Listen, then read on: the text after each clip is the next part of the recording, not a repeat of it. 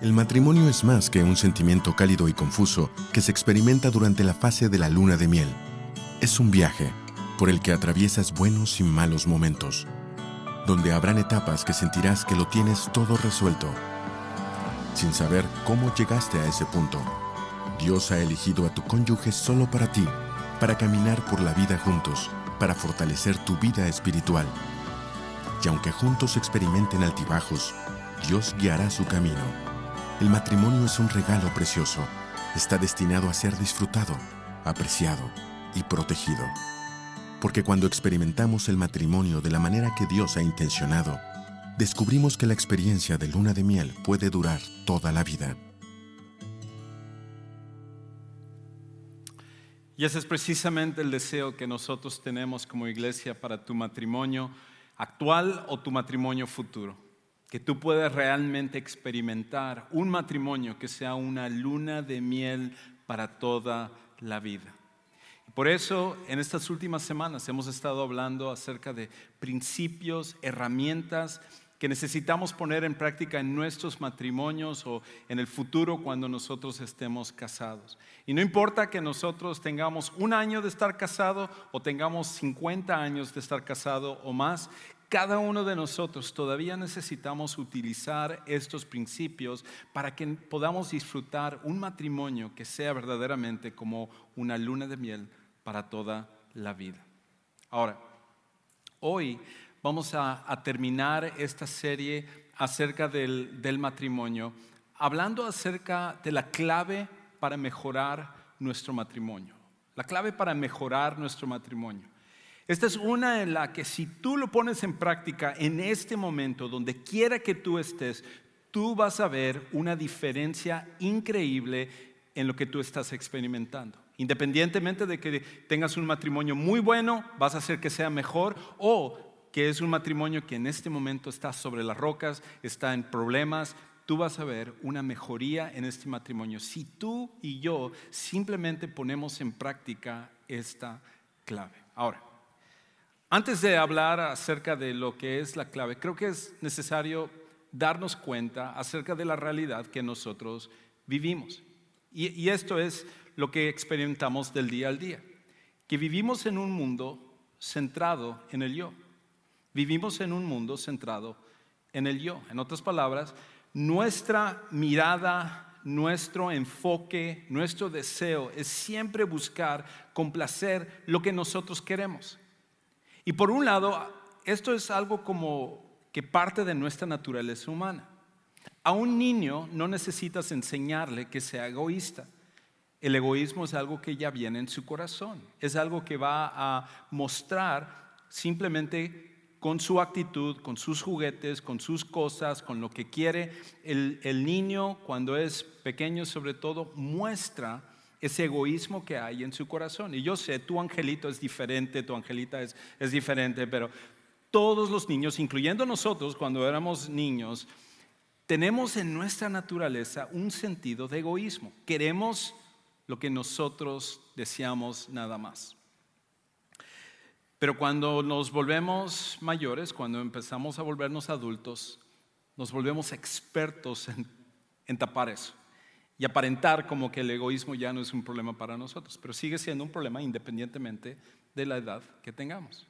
Me llamó la atención un estudio que hicieron en la Universidad de Harvard hace algunos años, donde estaban preguntando a jóvenes que se encontraban en la preparatoria y en la escuela media, o la escuela secundaria, como algunos de nuestros países les llamamos, y les hicieron una pregunta.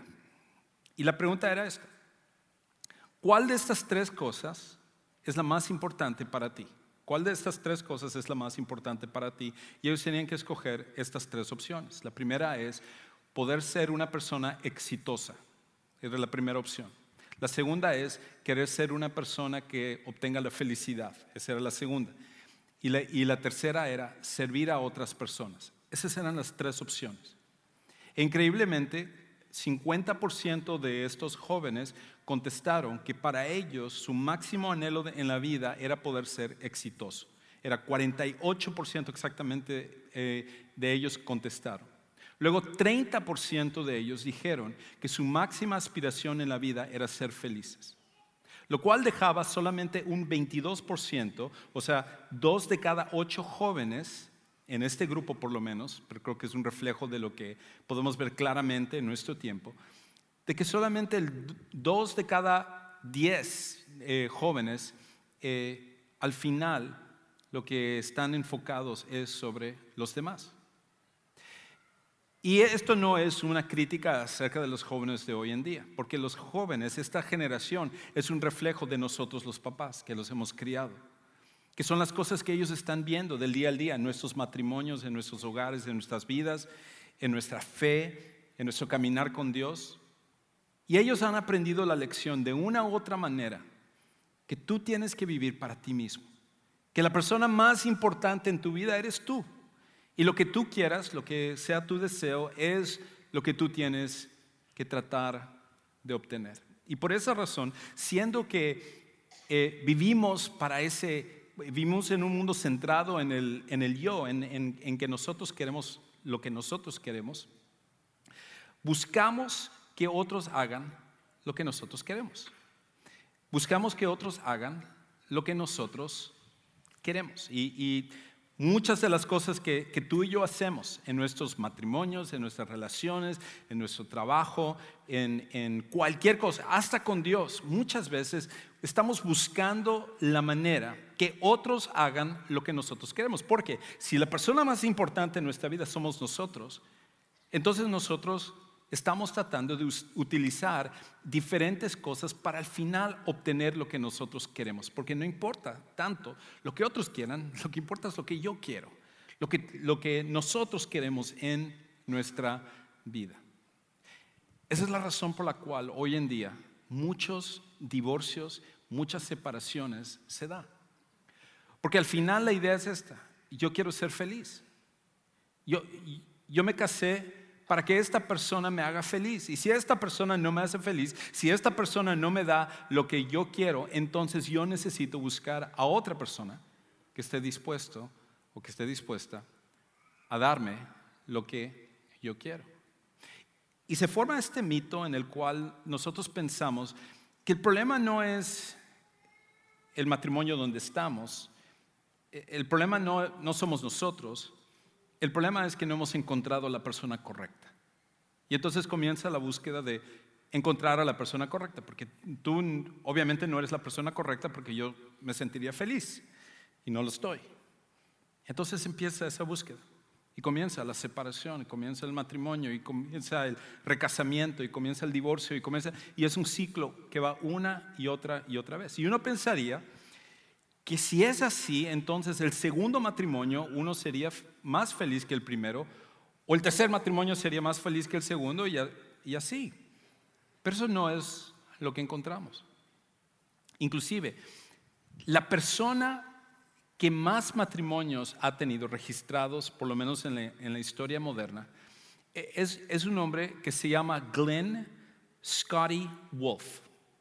Y este hombre, adivinen cuántos matrimonios él tuvo en su vida. Él se casó 29 ocasiones. 29 ocasiones. Dice, su mayor lamento era tener 29 suegras. No es cierto. No es cierto. Es una broma, Jesús. Entonces, él en algunos de estos matrimonios duraba años, en otros duraba días, en otros duraba meses. Y en ese lapso en el cual él tuvo estos 29 matrimonios y en el cual se produjeron más de 40 hijos y de ahí muchos más nietos y todo, lo que es interesante es que cuando este hombre murió solo. Es más, cuando él murió, en la morgue donde estaba su cadáver, tardaron meses para que lo pudieran enterrar porque ninguna de sus ex esposas, ninguno de sus hijos, ninguno de sus nietos siquiera le importó ir a buscar su cuerpo.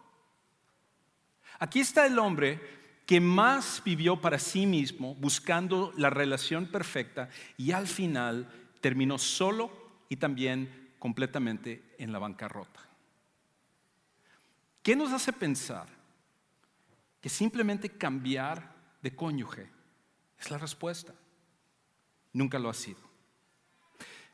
Hasta dentro de nuestros matrimonios, cuando nosotros estamos tratando de que otros hagan lo que nosotros queremos, tendemos a tener ciertas actitudes para manipular. Y obviamente nosotros decimos, esto es para tu bien, esto es porque yo lo hago por ti, yo lo hago porque yo te estoy tratando de ayudar, pero en realidad muchas veces queremos disfrazar las cosas porque hay ocasiones en las cuales sí lo hacemos con una buena motivación. Pero si somos honestos, la mayoría de las cosas que hacemos siempre es para manipular o para obtener lo que nosotros queremos y que otros hagan lo que nosotros queremos.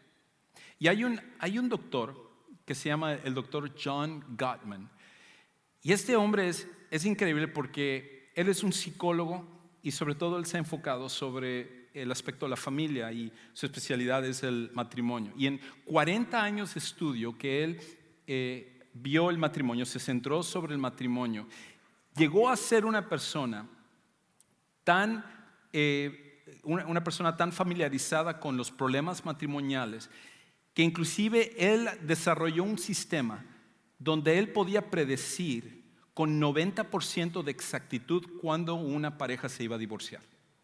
Era tal su familiaridad con los problemas matrimoniales y con lo que él había visto que este sistema podía predecir en un 90% cuándo un matrimonio iba a terminar en divorcio. Y una de las cosas que él dice es que en los matrimonios hay 4 cosas que tienden a usarse para manipular o para lograr que la otra persona haga lo que uno quiere. No está en sus notas, esto se lo doy gratis, así que escuche La primera es la crítica. La primera crítica es, Juan Carlos, ¿por qué no lo pusiste en las notas? Me hubiera encantado tenerlo aquí. La crítica es la primera que nosotros utilizamos en nuestros matrimonios y lo usamos como una manera de poder manipular a la otra persona para que haga lo que nosotros queremos. Hablamos acerca de lo mal que está actuando, hablamos de lo mal que está, hablamos acerca de algo en el cual se le critica por su forma de ser. La segunda, él dice que es el desprecio. Es la idea de hacer de menos a la otra persona. Es la idea de usar frases donde uno dice, tú de verdad eres un poco hombre. O esa mujer con la cual yo me pude haber casado hubiera sido 1000 veces mejor que tú. Es ese tipo de frases donde nosotros despreciamos a la otra persona. Una tercera cosa que él dice que se utiliza es la defensa, en donde uno agarra y dice, sí, vamos a llegar tarde, pero llegamos tarde siempre por tu culpa, no por mi culpa. Es utilizar esas ideas donde nosotros nos defendemos, donde nosotros nos justificamos y le echamos rápidamente la culpa a nuestro cónyuge. Y una última es lo que él llama la obstaculización. Y en la obstaculización es el de hacer algo para que la relación pueda ser lejana. Es el de te dejo de hablar.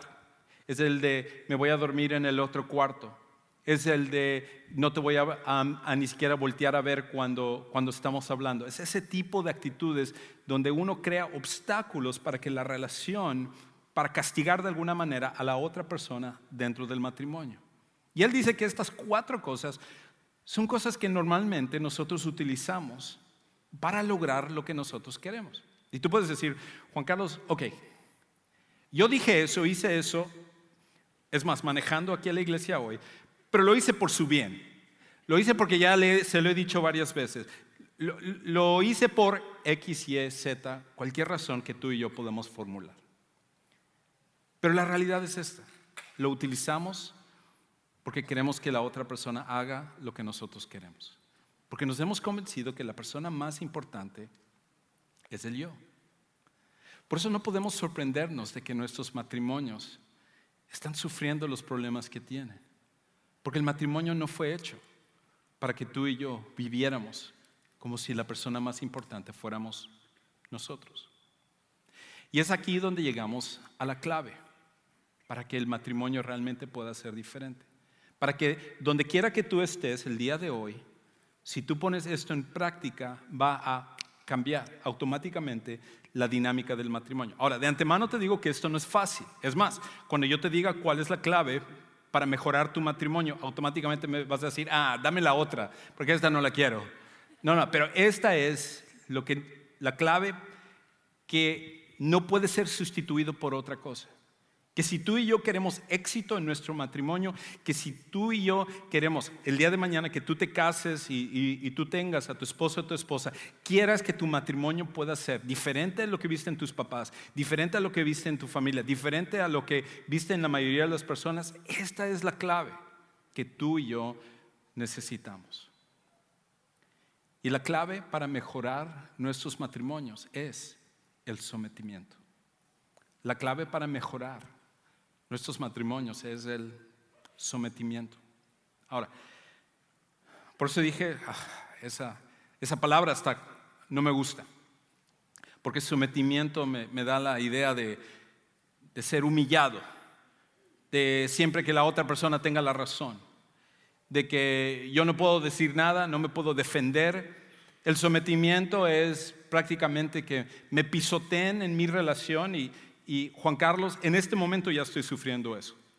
En este momento yo ya estoy pasando por humillaciones y estoy pasando por cosas en las cuales yo ya me siento que yo quiero salir huyendo de esta relación. Así que si tú me hablas acerca de sometimiento, eso no es algo que realmente va a mejorar mi matrimonio. Pero cuando nosotros entendemos lo que significa sometimiento a la luz de las Escrituras, a la luz de lo que Dios nos dice, no a la manera como en nuestro mundo, nuestra realidad, nosotros tratamos esto, es esa la clave que va a hacer la diferencia en tu vida y en mi vida.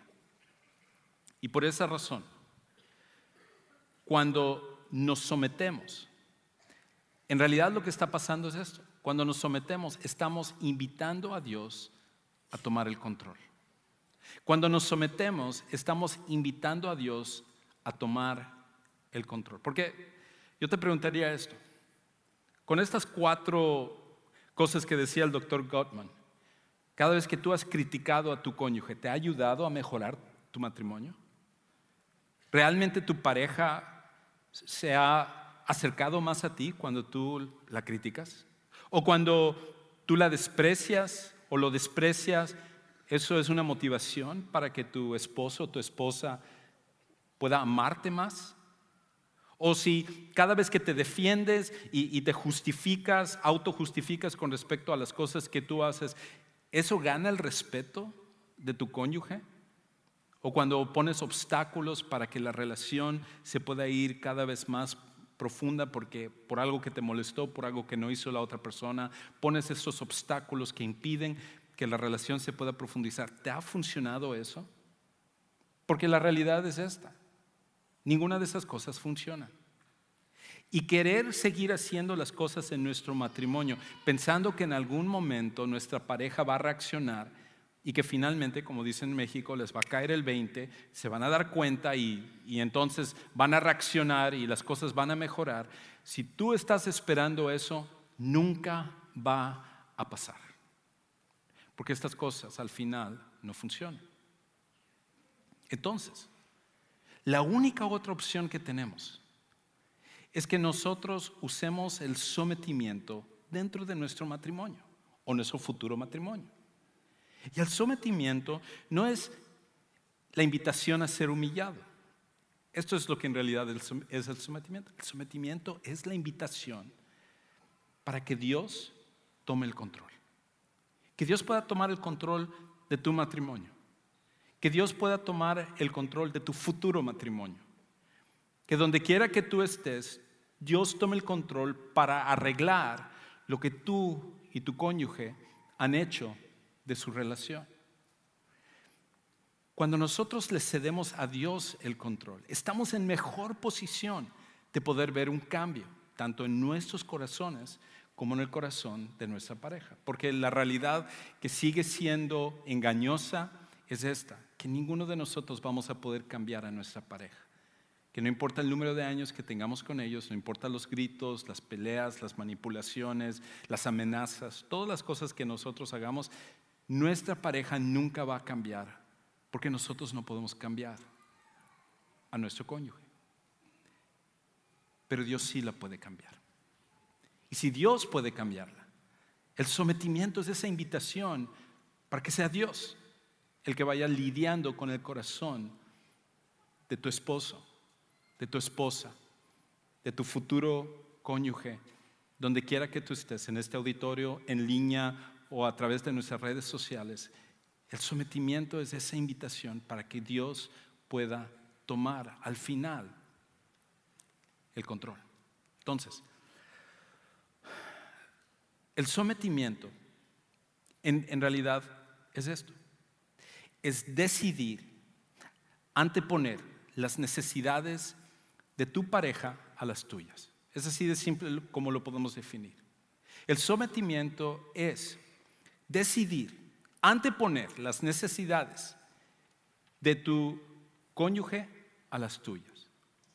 Es el de decir: yo amo tanto a esta persona, yo quiero que esta persona pueda disfrutar de esta relación, yo quiero que podamos florecer en nuestra relación matrimonial, que yo estoy dispuesto a anteponer las necesidades de mi esposa, las necesidades de mi esposo a las mías y ayudar a que Dios me utilice a mí para poder servir a las necesidades de ellos. Cuando esto sucede, cuando nosotros tenemos esa disposición, la dinámica matrimonial cambia por absoluto.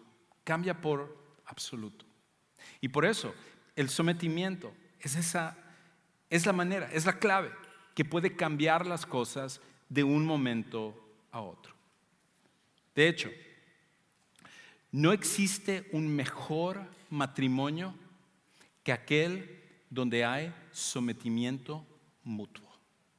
No existe un mejor matrimonio donde hay sometimiento mutuo. En otras palabras, tú puedes hacer que un matrimonio tome un perfil de personalidad y tú puedes decir, bueno, la clave para que este matrimonio o la razón por la cual este matrimonio es tan bueno es porque ellos son compatibles o porque ellos tienen una buena comunicación o porque sus personalidades son unas donde se complementan perfectamente o donde ellos han aprendido un buen estilo de conflictos, de cómo resolver los conflictos. Cualquiera de estas cosas que son importantes al final no es lo que cambia el matrimonio. Al final, lo que hace que el matrimonio pueda ser completamente diferente es cuando hay un sometimiento mutuo. Por eso, el mejor matrimonio que tú vas a encontrar en la vida, el matrimonio que va a ser ejemplar, que va a ser ese tipo de matrimonios que tú dices, wow, eso es lo que yo quiero en mi vida.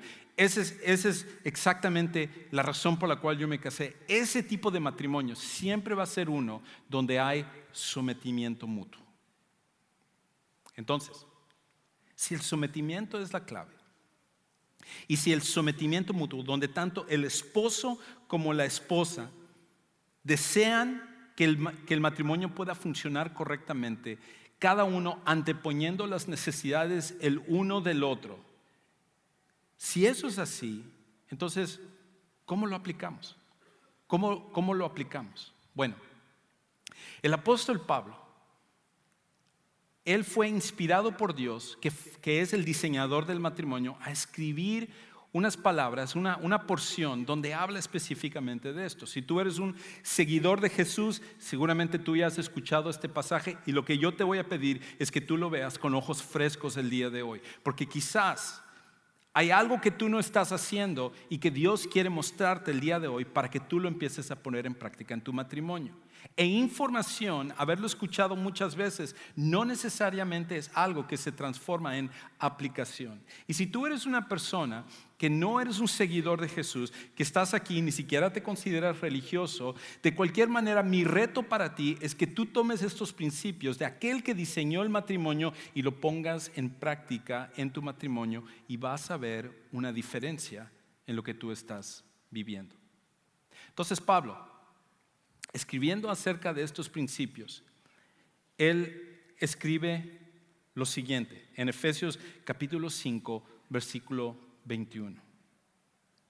Él dice: sométanse unos a otros en el temor, o la reverencia a Cristo. Ahora, este pasaje, cuando normalmente es enseñado, muchas personas lo enseñan a partir del siguiente versículo, del versículo 22.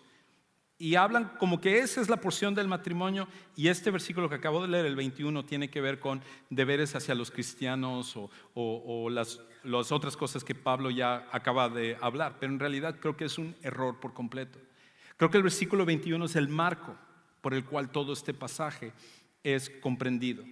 Que si nosotros no entendemos que el sometimiento mutuo es la clave para nuestro matrimonio, entonces podemos hacer que las siguientes palabras que vamos a leer se conviertan en armas simplemente para tratar de entonces sí manipular, doblegar y humillar los esposos a las esposas o las esposas a los esposos.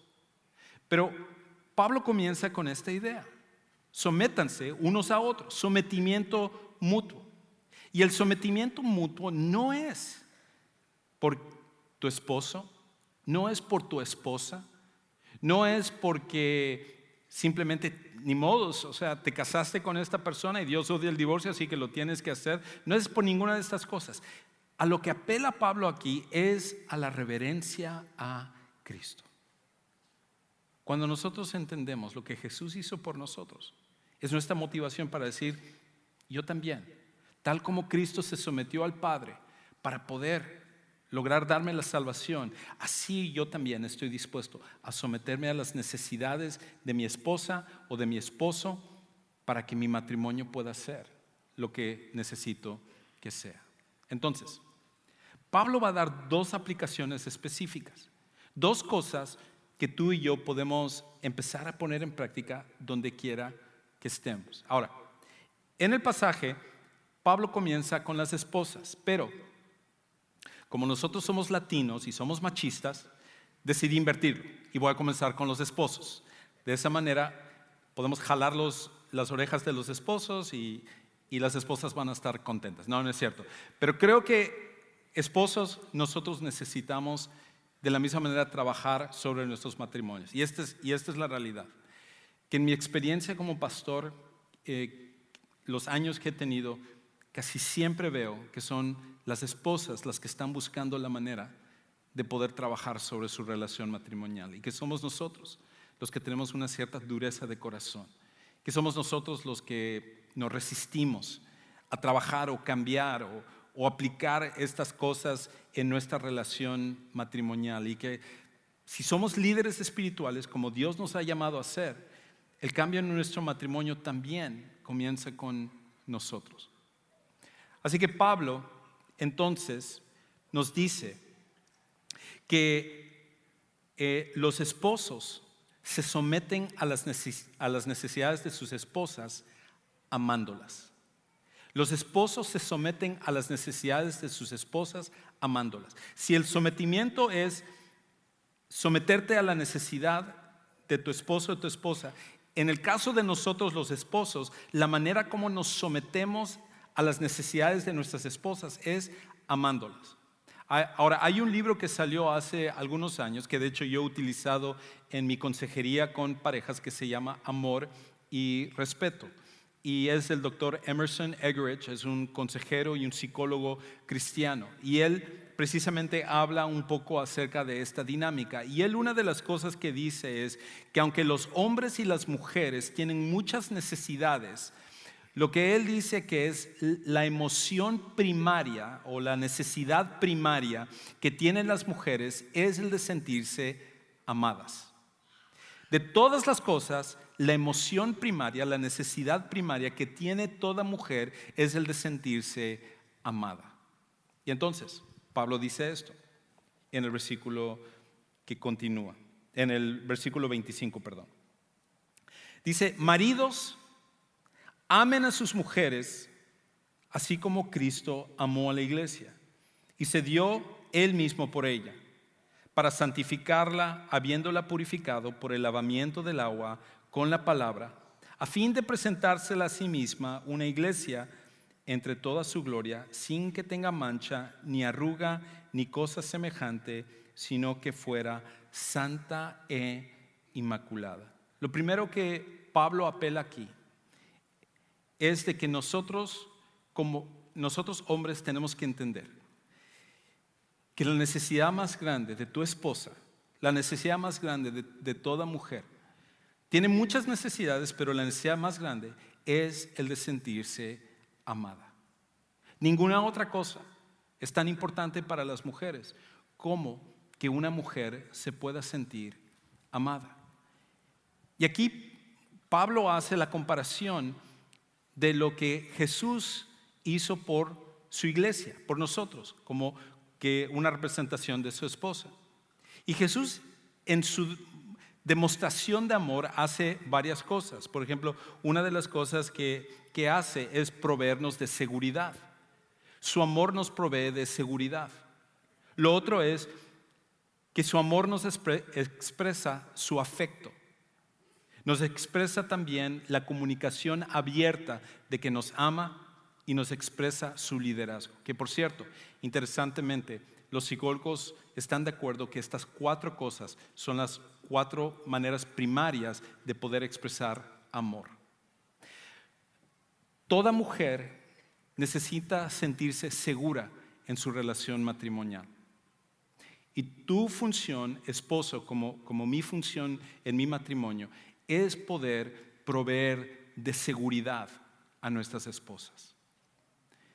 Demasiadas veces estamos comparando a nuestras mujeres con otras mujeres.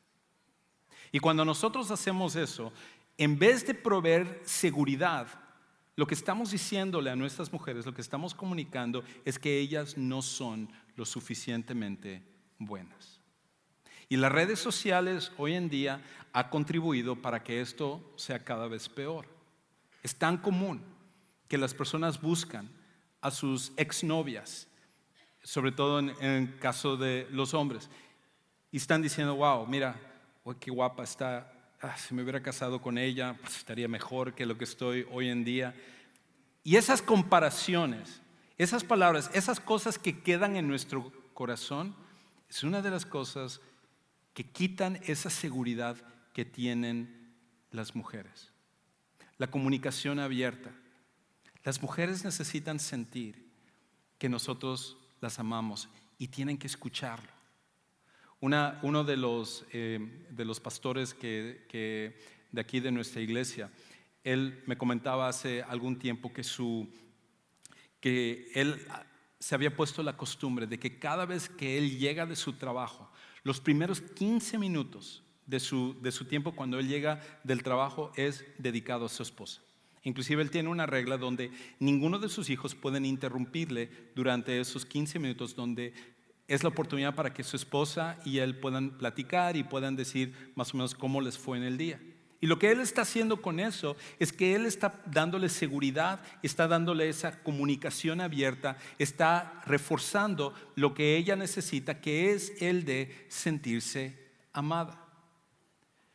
La razón por la cual las mujeres tienden a entrar en una infidelidad o una aventura no es por el aspecto físico como lo es en el caso de los hombres, sino que ella está buscando que alguien pueda darle ese sentir de ser amada, y es lo que está buscando. Si tú y yo como esposo no lo hacemos en nuestro matrimonio, te garantizo que tu mujer será un blanco fácil del hombre que esté dispuesto a hacerlo.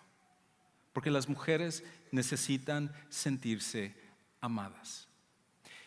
Y Pablo dice que el tipo de amor que nosotros tenemos que dar es el amor como el de Cristo.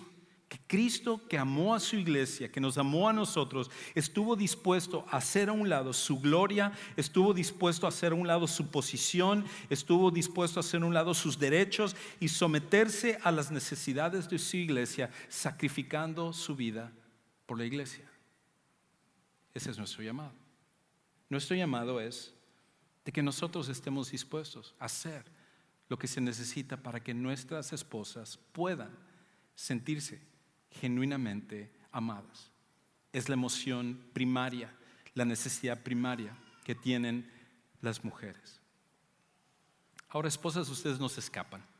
Los hombres también tenemos una necesidad primaria. Y las esposas se someten a las necesidades de sus esposos respetándolos. Las esposas se someten a las necesidades de sus esposos respetándolos. Entonces, Pablo dice lo siguiente. Él dice, las mujeres estén sometidas a sus propios maridos como al Señor. Porque el marido es cabeza de la mujer, así como Cristo es cabeza de la iglesia, siendo él mismo el Salvador del cuerpo. Pero así como la iglesia está sujeta a Cristo, también las mujeres deben estarlo a sus maridos en todo. Ahora, mujeres, yo sé, escuchan esto y sobre todo en nuestro tiempo donde se está buscando una igualdad entre hombres y mujeres, déjenme decirles primeramente que el único lugar donde hemos encontrado igualdad entre hombres y mujeres siempre ha sido en Jesucristo. Es el único lugar. Y en esa igualdad que el Evangelio nos habla, de que no hay judío ni gentil, de que no hay varón ni hembra, esclavo ni libre, en Jesús, de que en el Evangelio todos nosotros somos iguales, tenemos una igualdad de valores, pero tenemos una diferencia en necesidades. Y en el caso de los hombres hay una necesidad primaria que tenemos todos los hombres, y esa necesidad es el de sentirnos respetados, es el de sentirnos admirados. Estaba leyendo, de hecho, un estudio que habían hecho con cientos de hombres, creo que eran como 400 hombres en este estudio. Y el 75% de los hombres contestaban que su mayor problema era la inseguridad. Que ellos vivían con el temor de que su esposa se diera cuenta que ellos en realidad eran unos fracasados, de que ellos eran un fraude, que eran impostores, de que los problemas que ellos trataban de resolver del día al día lo hacían siempre con temor de decir, no sé ni siquiera lo que estoy haciendo. Y creo que la mayoría de los hombres que estamos aquí podríamos verificar que todos somos inseguros. Cuando una esposa refuerza esa relación con sus palabras, criticando a su esposo, lo que está ella haciendo es destruyendo lo que es la necesidad más básica que tiene todo hombre. Ahora, esposas, ustedes, hay muchas razones por las cuales pueden criticar a sus esposos. Muchas razones por las cuales mi esposa puede criticarme a mí. Pero la manera en la cual nosotros logramos un cambio, o las mujeres logran un cambio en sus esposos, nunca va a ser a través de la crítica. Inclusive en ese mismo estudio que estaba leyendo, parte de lo que decían es que las mujeres han adoptado esta mentalidad de que la crítica es una herramienta para cambiar a la otra persona. Y lo que decían es que muchas veces la crítica puede ser algo que funciona entre mujeres, pero no cuando es a un hombre. Cuando un hombre recibe una crítica con respecto al tipo de hombre que es, lejos de ayudarle a crecer, crea una inseguridad aún mayor.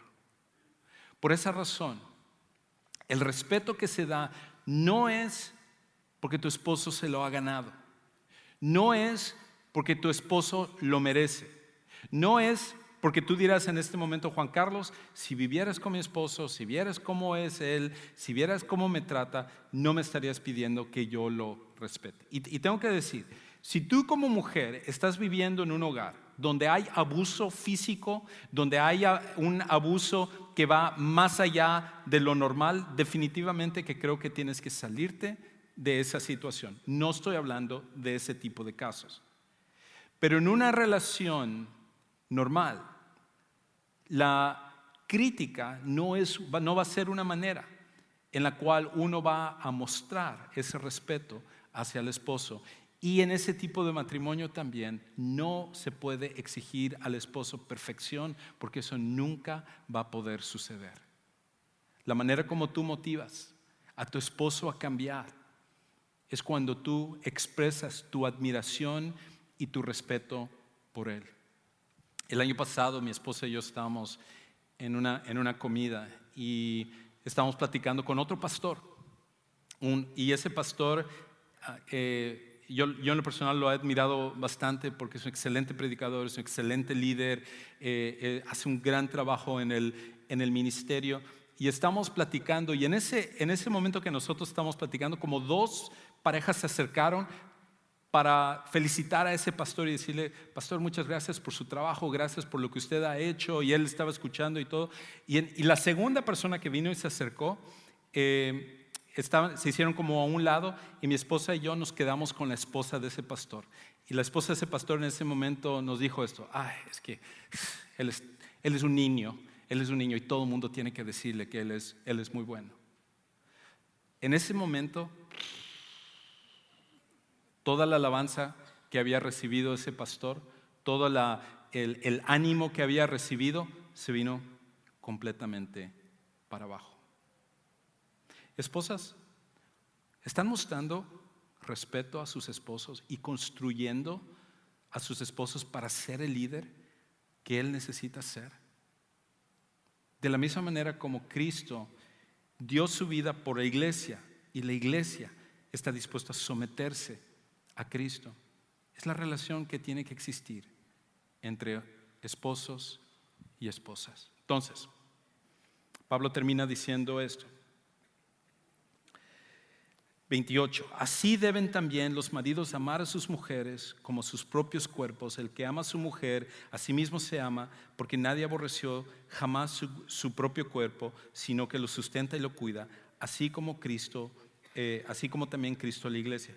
Porque somos miembros de su cuerpo, por esto el hombre dejará a su padre y a su madre y se unirá a su mujer, y los dos serán una sola carne.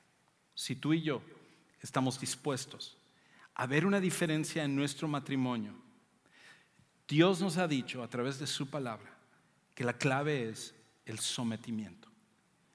Y esposas, si ustedes están dispuestas a someterse a sus esposos, mostrándoles respeto hasta cuando se equivocan, y esposos, ustedes están dispuestos a amar a sus esposas y trabajar sobre entenderlas, comprenderlas, darles la seguridad y expresarles ese amor que ellas necesitan, nuestros matrimonios van a cambiar de la noche a la mañana. ¿Qué sucedería si en tu matrimonio y mi matrimonio decidimos poner esto en práctica? Si nosotros, lejos de seguir la rutina que hacemos, le creemos a Dios y hacemos lo que Él dice que hagamos, va a ser la diferencia increíble. Vamos a orar. Pues Padre,